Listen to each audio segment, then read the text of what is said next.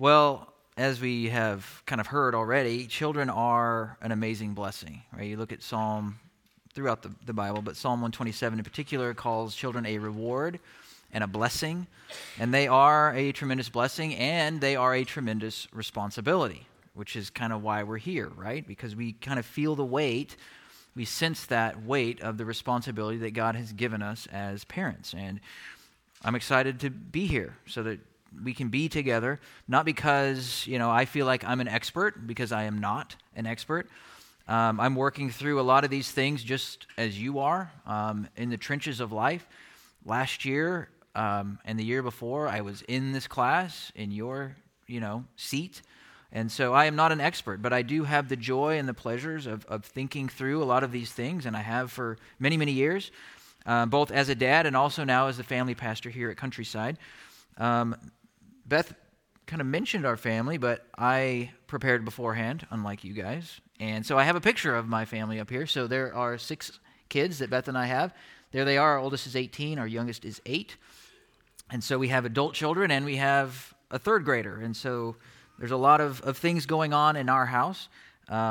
So again, I look forward to examining together what the Bible says about the joys and the challenges and the responsibilities that we have as parents. And ultimately to remind ourselves that we must rely on the Lord in every aspect of our life, in particular as parents, especially parenting. So over the course of the next 6 weeks, I hope to interact with you guys, have some time for questions.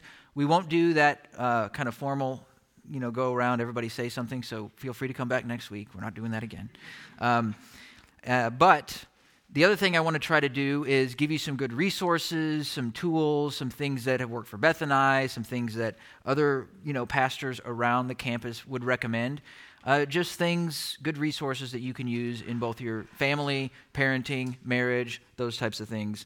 Because, there's countless blogs, a never-ending supply of things that people are telling us, thoughts about what to do when this happens, right? Do this, this, and this, teach this curriculum, plug in this formula, and everything will work out just fine. Everything will be great with your kids.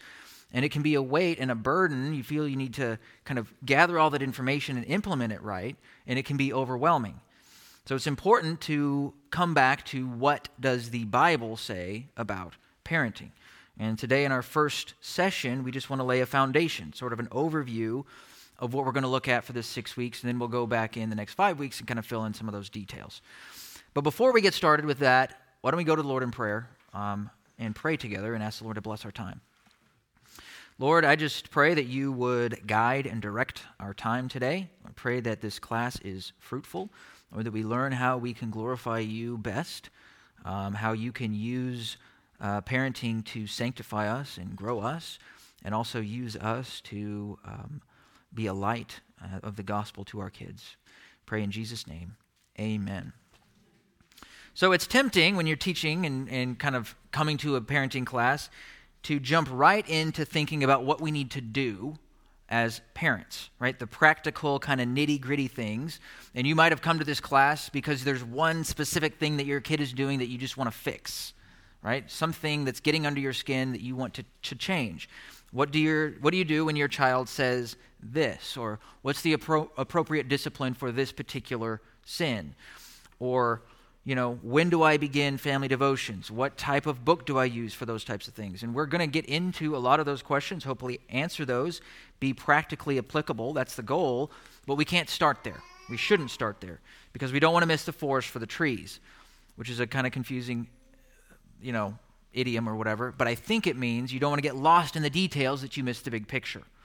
Okay? We don't want to get so detail-oriented in our lives about this one aspect of our lives that we forget the bigger picture, the bigger goal, because parenting is not what life is all about. It's one aspect of what life is all about. But while you're in the thick of it, sometimes it can feel like parenting is all there is. It's all that life is about, but the reality is that it's not. Your life is about bringing glory to Christ.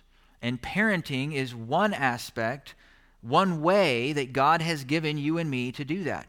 One way that we can bring him glory in a very unique way. one of the main avenues, one of the very important avenues that he's given us to bring him glory. But parenting is not what life is all about. What if I told you that the point or the purpose of being a quarterback is to throw touchdown passes? That's the purpose of being a quarterback. You'd probably say, well, that's an important part of his job. You can't really be a quarterback if you can't throw the ball well. You can't be a quarterback if you aren't scoring touchdowns. But the quarterback's ultimate job is to win the game, to lead his team to victory. Okay, and in the same way, we need to remember that we can get so focused on the details of parenting that we can miss the big picture. There might be something a particularly difficult child, or a particularly difficult trial that you're in, or a busy season of life that you're in. And all the hundreds of things that you do to train your children, which are very good. All of those things are good, and literally and figuratively, they're screaming at you every day that this is an important thing that you have to do. But accomplishing those things, fixing those little small individual problems with your kids is not the goal. That's not the goal. So we don't get so focused on this one aspect of our lives that we forget our ultimate purpose of goal, which is to bring God glory, enjoy him forever, glorify him, faithfulness in all that we do. It's also tempting for us to think of parenting as one isolated part of our life, segmented out.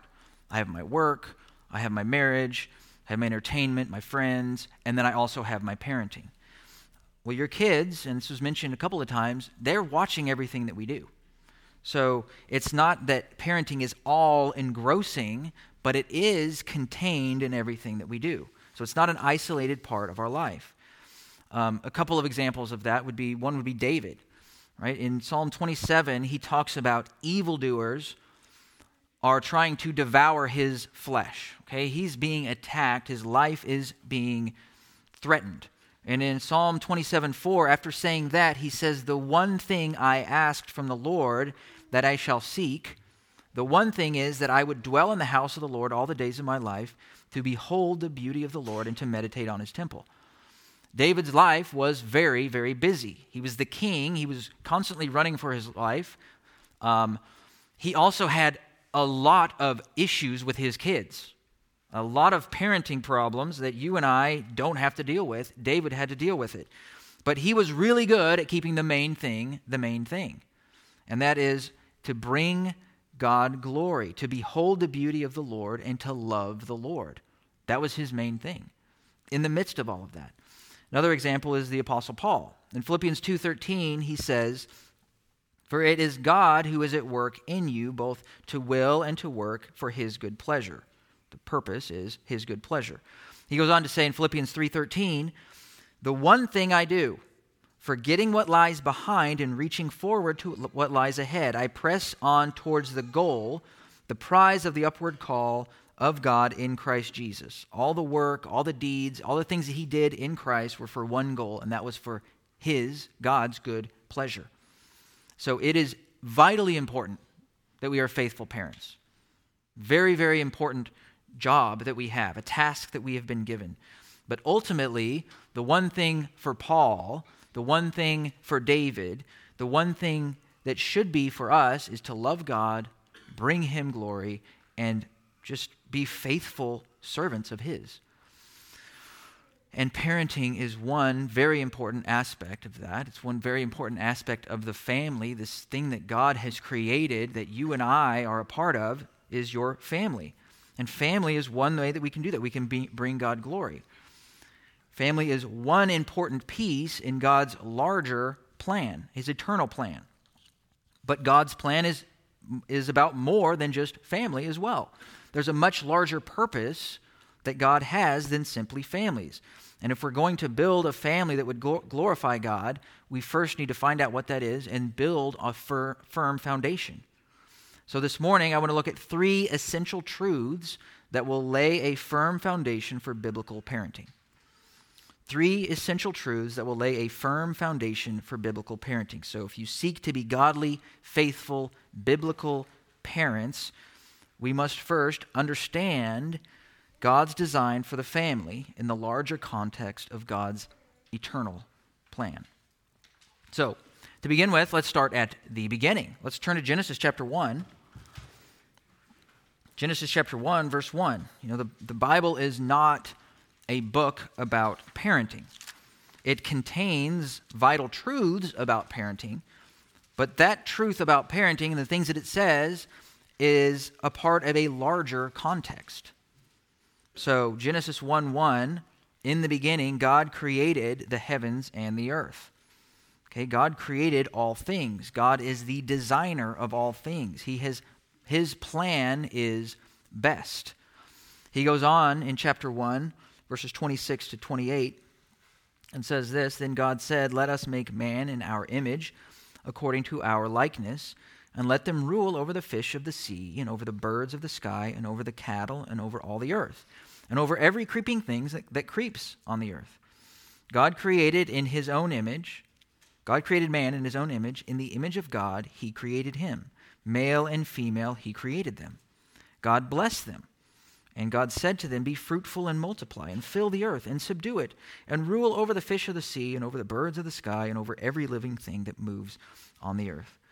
Part of God's good design was marriage, and he would bless them, and part of that blessing was the family. To have dominion over the earth, be fruitful and multiply. Reflect God, have children, and rule over the earth. If we flip over to chapter 2, verse 18, for the first time, something in the Bible is not good. God created and it was good. He created, it was good. He created, it was good. And now we have something that is not good for the first time, and it is that man is alone. Now this portion of Scripture is kind of a detailed description of what we just read in verses 26 to 28. It says, "Then the Lord said, 'It is not good for man to be alone. I will make him a helper suitable for him.'"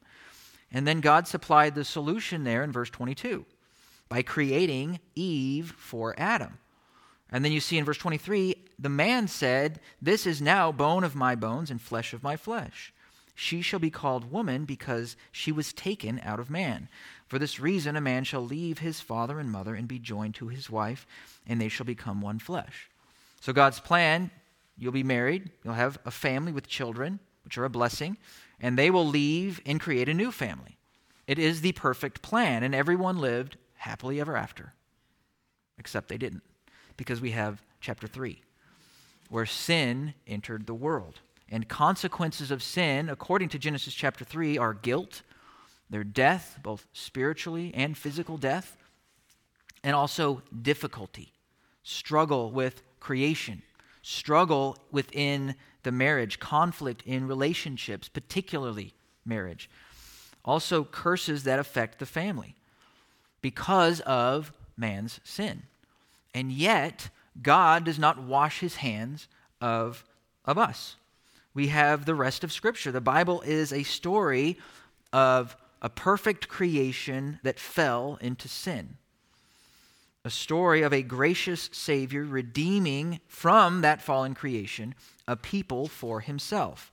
And families and parenting fit into that and are an end to something much greater. The story of your family is part of a larger story of God redeeming people by his Son, for his Son, to his own glory. And the fact that your life is not all about parenting, and it fits into this bigger thing, does not minimize the importance of parenting and family. Rather, it gives them greater significance because it's part of that purpose, something greater than just your family or just your parenting. So what principles about the family do we see in these first 3 chapters of Genesis? Well, let's look at that. First, we see that God is the ultimate authority over everything. He is over all things, and this is the ultimate foundation. I don't know if we have a builder in here, but there's preparation that goes into the building before you lay the foundation, whatever you want to call that, the foundation of the foundation, right? So if you have an ultimate foundation, it is this, that God is the ultimate authority over everything. If you misunderstand that God is sovereign and he is in authority over all things, then you will misunderstand parenting. You will misunderstand your role and possibly lay too big of a burden on yourself. All things were created by him and for him. And next we see that families were created by God for his glory. God designed families as part of his larger eternal plan. Families were created for the glory of God. Families were not an afterthought, but a key component before the fall. The family was implemented, said you will be blessed with this family before the fall. And it gives them purpose. It gives you purpose too. He's designed them as part of something greater. Families are not an afterthought, but they are neither are they the focus, right? Next, we see that marriage is the foundation of the family. You'll notice that God did not create Adam and Eve and Cain and Abel and Seth and all the kids that they would have for the 900 years that they would be together. He didn't create all of those at the same time. No, God created marriage, and kids were not initially created. There was an intent and a purpose for the family that is solely tied to marriage, along with other reasons for marriage, which are companionship and completion and help, and as a picture of the gospel. But marriage is the foundation of the family. Next, we see in Genesis 1-3 that husbands are the head of the family. The wife, while not the leader of the family, is spiritually equal with men. Spiritually equal. Plays a vitally important role in the family, without question. Moms, you do that. But nonetheless, the husband is the head. So men, husbands in this room, it starts with you. Husbands get to lead. You get to sacrificially love your wives and love your family. You get to die to self every day. You are the leader. And so you get the blame. You have a greater responsibility. Now, certainly there are times when in God's providence a husband is not present in the family, or maybe he's there, but he's not fulfilling his God-given role. And in those cases, God gives grace to mothers in those situations.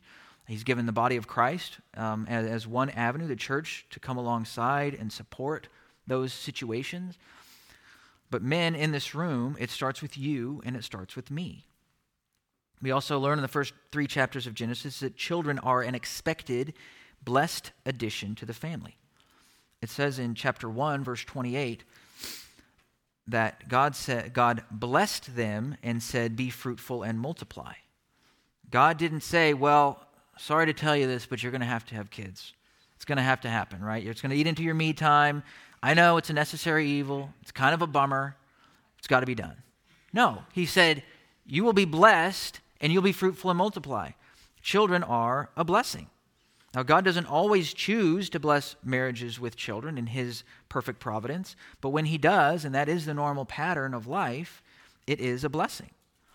But we also have to remember next that children are to be raised to leave and start their own families. Chapter 2, verse 24 says children are to leave and cleave. So as we're parenting our kids, we need to have a long-term kind of vision of parenting, to see our kids as adults, to have them move on and have their own families. So there's probably many of you here that the idea of your 4-year-old leaving the house kind of brings tears to your eyes. I can't imagine my little daughter leaving the house. Others of you who have a 4-year-old are like, "I can't wait. Take my child," right? You're perfectly fine with that. But the idea for a lot of us of our little baby leaving our house is devastating, right? However, God gives you the grace to deal with that when the season comes, to where when your child is 18, 19, 20 years old and they're ready to move on with their life, it's not as though you're throwing a party that they're finally gone, but you're prepared and you're ready for that season of life. You see that it is good. You see that it's a part of God's normal plan, that they would leave, start their own family, and continue on the legacy of the gospel that you have, Lord willing, imparted to them. And you're training them to do that. And so we have that kind of perspective. Next, we see in the first 3 chapters that sin has twisted and undermined everything that God has designed. Everything, including every aspect of your family. We see this in the temptation to sin. We see this when Satan came to Eve, bypassed Adam, the leader of the head of that relationship. And what did Adam do as a response? Well, he was milquetoast. He did not lead, but he followed. Seen in the consequences of sin, Adam and Eve blame shift. First Adam blames Eve, then he blames God. the woman that you gave me. And so there's this twisting and undermining of everything that God has designed. And this will affect your children as well. Right? Your children will not want to take responsibility for their sin. They'll want to start blaming somebody else. If your kid hits their thumb with a hammer, he doesn't blame himself. He might say, well, if you wouldn't have bought the hammer, then I wouldn't have hit my thumb, and so it's not my fault, it's your fault, right? Something like that.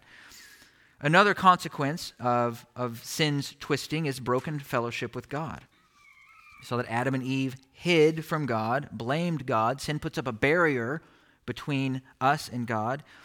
Even those of us that are in Christ, sin can cause us to give our affections to other things, even our children, even our wives, over the God who gives us life. And these curses specifically affect the family. Women, obviously I don't need to tell you, but childbirth is painful, right? The process of labor is a pain. A lot of time raising your children is a pain physically, emotionally, spiritually. Because of that sin, marriage, relationships, roles with kids, because of sin, parenting is hard. It's difficult. But next, we see that the gospel is the ultimate and only hope for the world, and it is the only hope for your family. In Genesis 3:15, the promised seed was promised. A seed that would crush Satan, sin, put death to death. God sacrificed an animal, covered them with the skins of that animal, a picture of the coming sacrifice of Jesus Christ. And the gospel gives us hope and motivates us to faithfulness. Motivates us in the midst of our daily grind of parenting.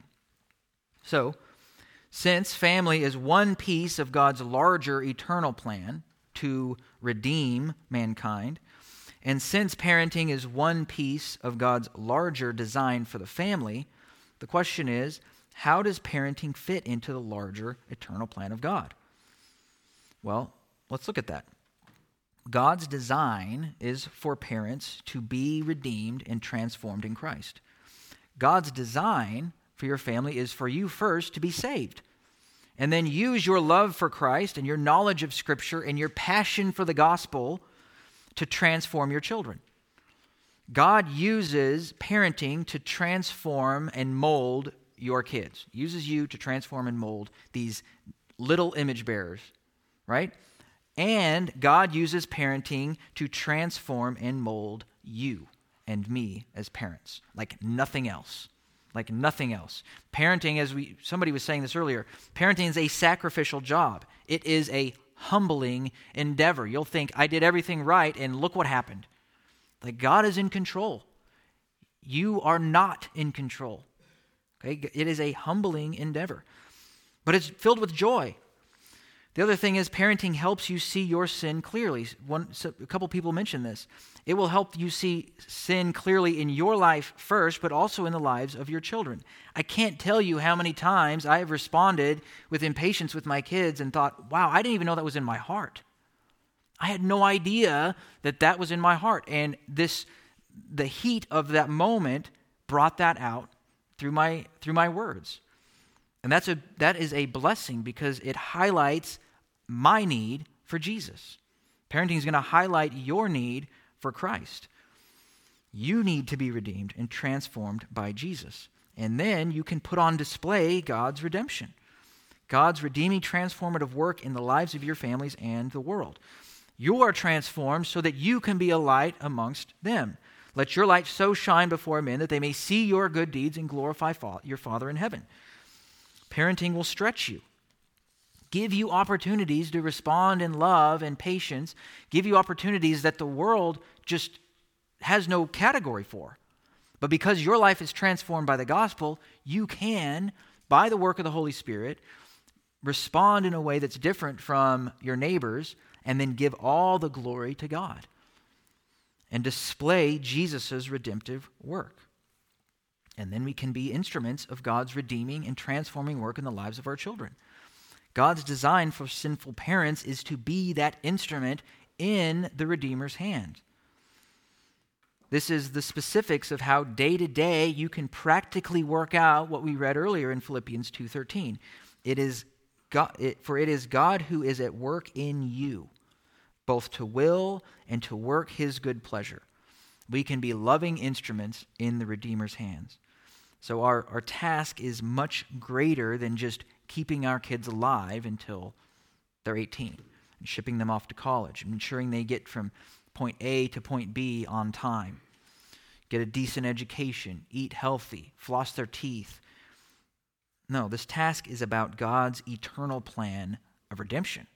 And he has condescended and given us a vital role in that, which is the most fulfilling thing you can imagine. You will never have more influence over another human being than you have over these kids that God has given you to steward. And we can use that with the right focus to transform the lives of our kids, be instruments in the Redeemer's hands. So the first foundational principle is that we need to understand God's design for the family. Second, we need to maintain the right focus. We need to maintain the right focus. So what do you guys think of? I have a couple people that want to answer. What do you guys think of when you think of a good parent? Or what do most parents focus on? Okay, a good parent is patient. Good. Loving parent. Good. Yes? Gives the child a chance to fail. Okay, give the child a chance to fail and then help them get back up, right? Very good. So, a lot of times, and those are exactly right, we think of a good parent, and the first thing that comes into our mind is perfect parent, right? Perfect parent. And we usually don't think of ourselves as perfect parents, but there's somebody else out there who is, right?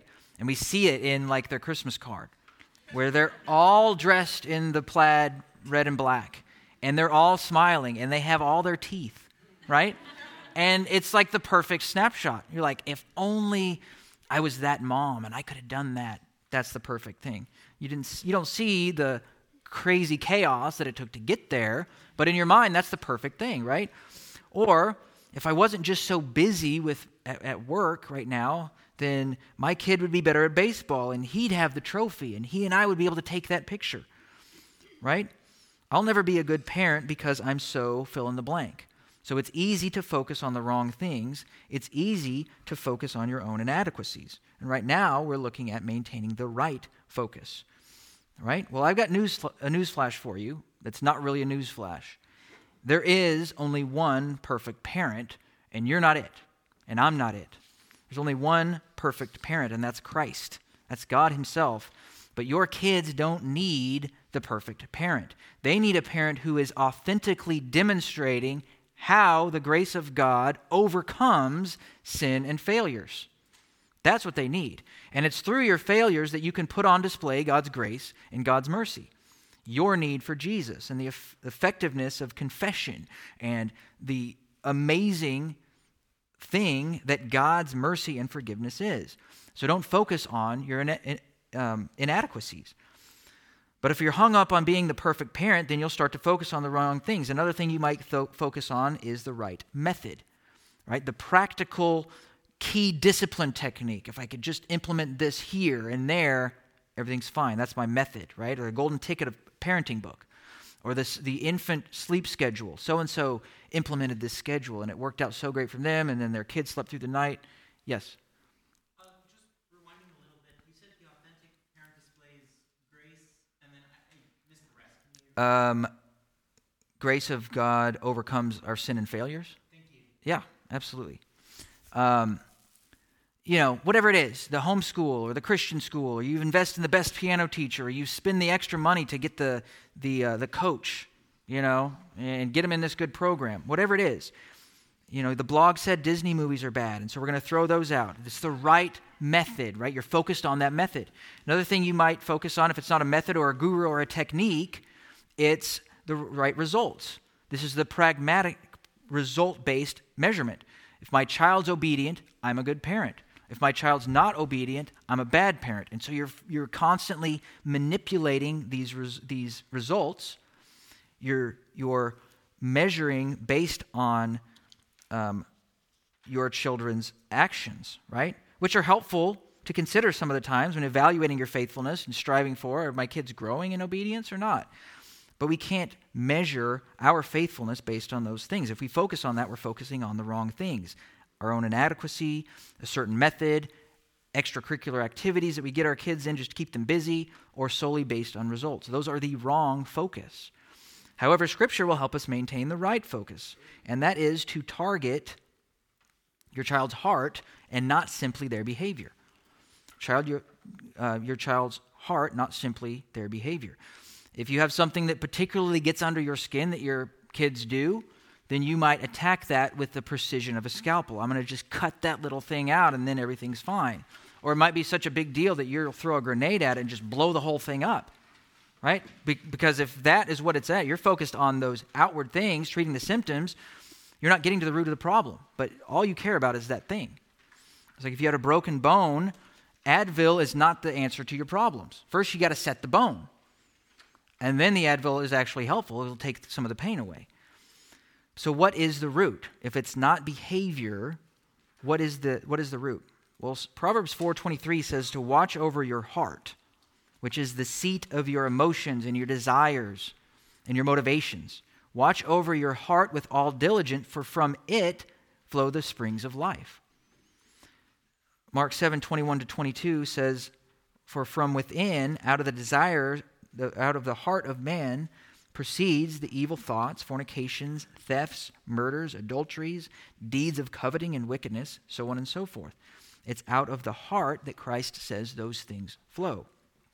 So some of the things you might be dealing with is your 1-year-old defiantly won't eat the $7 organic baby food jar, and that he's got to eat that, right? This costs a lot of money.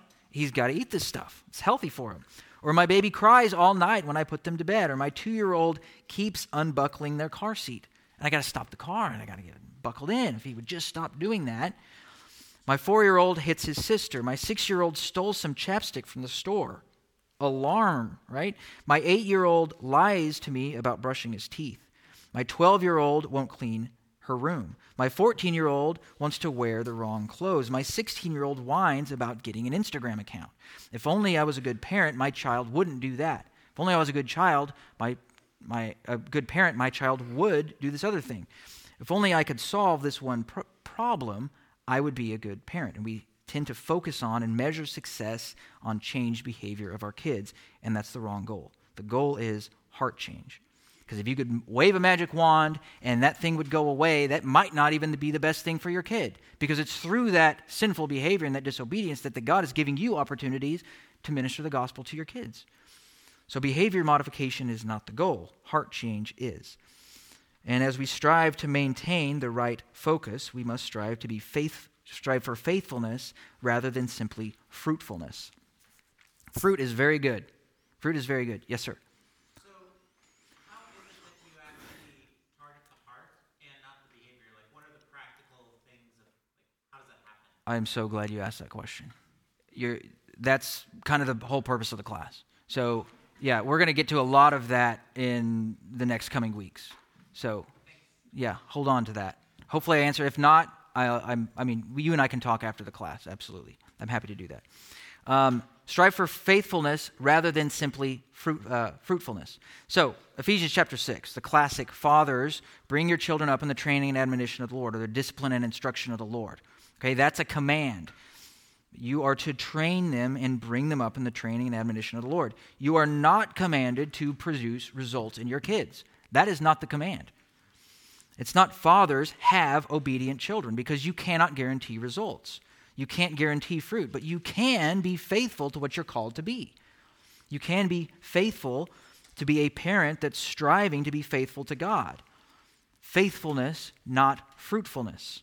The fruit, Lord willing, will be produced from the changed heart that the Lord may or may not grant your child, but you are responsible to be faithful.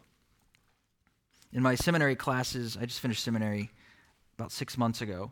Went through all these classes, and after every single one, you got an evaluation thing. You had to go online, and you had to fill out this really long evaluation. But basically, the question was the class helpful?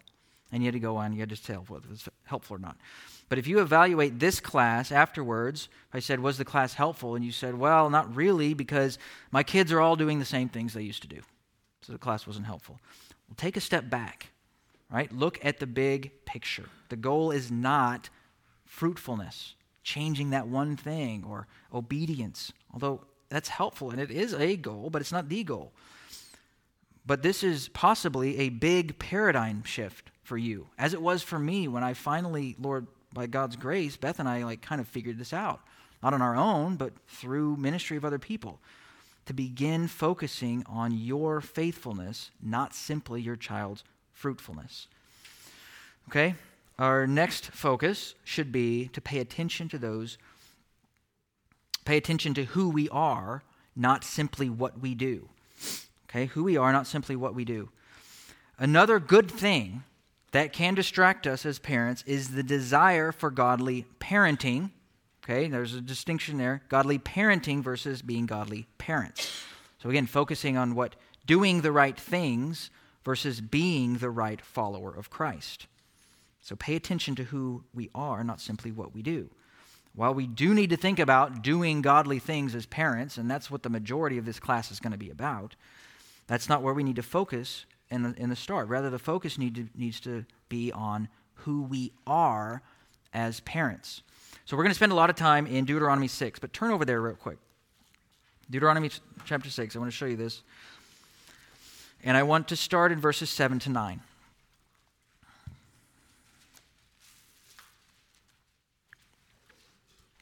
Okay, we're looking at godly parenting versus godly parents. Okay? 7 to 9. These words which I am commanding you today shall be on your heart. You shall teach them diligently to your sons, and shall talk of them when you sit in your house, and when you walk by the way, when you lie down, and when you rise up. You shall bind them as a sign on your hand, and they shall be frontals on your forehead. You shall write them on the doorposts of your house and on the gates. Okay, you read that, and you think, okay, Deuteronomy 6, 7 to 9. If all you did was read that, you would focus on what we do as parents. You'll focus toward our parenting methods. Success will likely be determined by the results in the lives of our children, and we will tend to view parenting as a segregated part of life.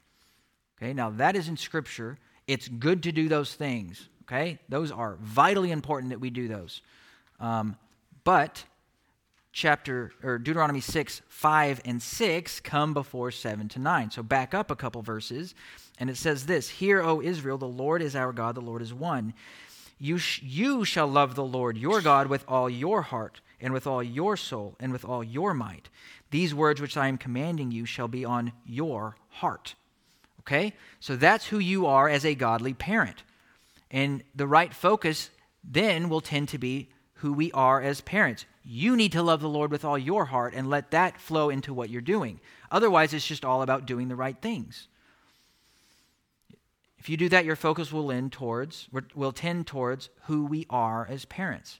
Our focus will first be on our hearts and our motivation. Success will be determined by faithfulness and fulfilling our responsibility, and we will tend to view parenting as related to all of life. So let the godly things that you do, the very important, vitally important, faithful things that you do, flow out of who you are as a worshiper of God through Christ. And this is freeing. You got to commit yourself to the Word of God and let that flow from you. Beth and I just got finished doing some premarital counseling, and one of the main things that we talked about with this couple was to have a marriage that is rock solid. They need to have a rock solid anchor point. Okay, rock solid anchor point. So my life can't be all about Beth. Beth's life can't be all about me, right? Because I'm way too squishy, right? I can't hold our marriage together. I'm not able to do that. So Beth needs her life to be all about Christ, Christ-centered, on a God who is all-loving, always forgiving, immovable, and then her love for me and her family will flow from that. Well, that same principle applies to parenting. So the next thing we do is we maintain the right focus, is our center needs to be on Christ, not on ourselves or our children. The Bible says, Matthew 22:37, Christ is quoting what we just read in Deuteronomy 6. Love the Lord your God with all your heart. Center your life on Christ. Seek his kingdom, and all these things will be added to you. Matthew 6:33. God wants you and me, he wants us to be Christ-centered parents, not child-centered parents. Parents who understand their need for Christ. People who understand that they are saved by faith in Christ, who follow and obey Christ, whose greatest treasure is Christ, being transformed into the image of Jesus that represent Christ in our families. People who live for the glory of God and who desire those things for their children. Okay? That's why it's impossible in a 6-week class to cover everything that the Bible says about parenting. Because everything in the Bible relates to parenting, because everything in the Bible relates to us being Christ-centered and Christ-like in our thinking and our actions and our affections and our behavior. So it's vitally important. You primarily need to be living a faithful, Christ-centered life. And when you live a Christ-centered life, your parenting will reflect that focus and that commitment. Just like every other area of your life as you consider the implications of following Christ as a parent. But it's easy to lose that as the center. It's easy to have your child become the center of your life, and your children become centered and distracted by other things, even though those things are good. And one thing that can distract us is our kids. So I'm going to read this. This is an excerpt from William Farley's book, Gospel-Powered Parenting, okay? Help you understand how easy it is to lose focus on Christ and focus on other things. It says, Ken and Jackie were sincere parents, and they loved their children. In fact, they loved them too much. The oldest son was a talented athlete, and he excelled in the local U16 soccer team. But the team practiced during the dinner hour, and the family stopped eating meals together. They'd been in the habit of praying and reading the Bible after meals, and this also ended. Their daughter was an exceptionally talented ballerina, and her lessons were expensive.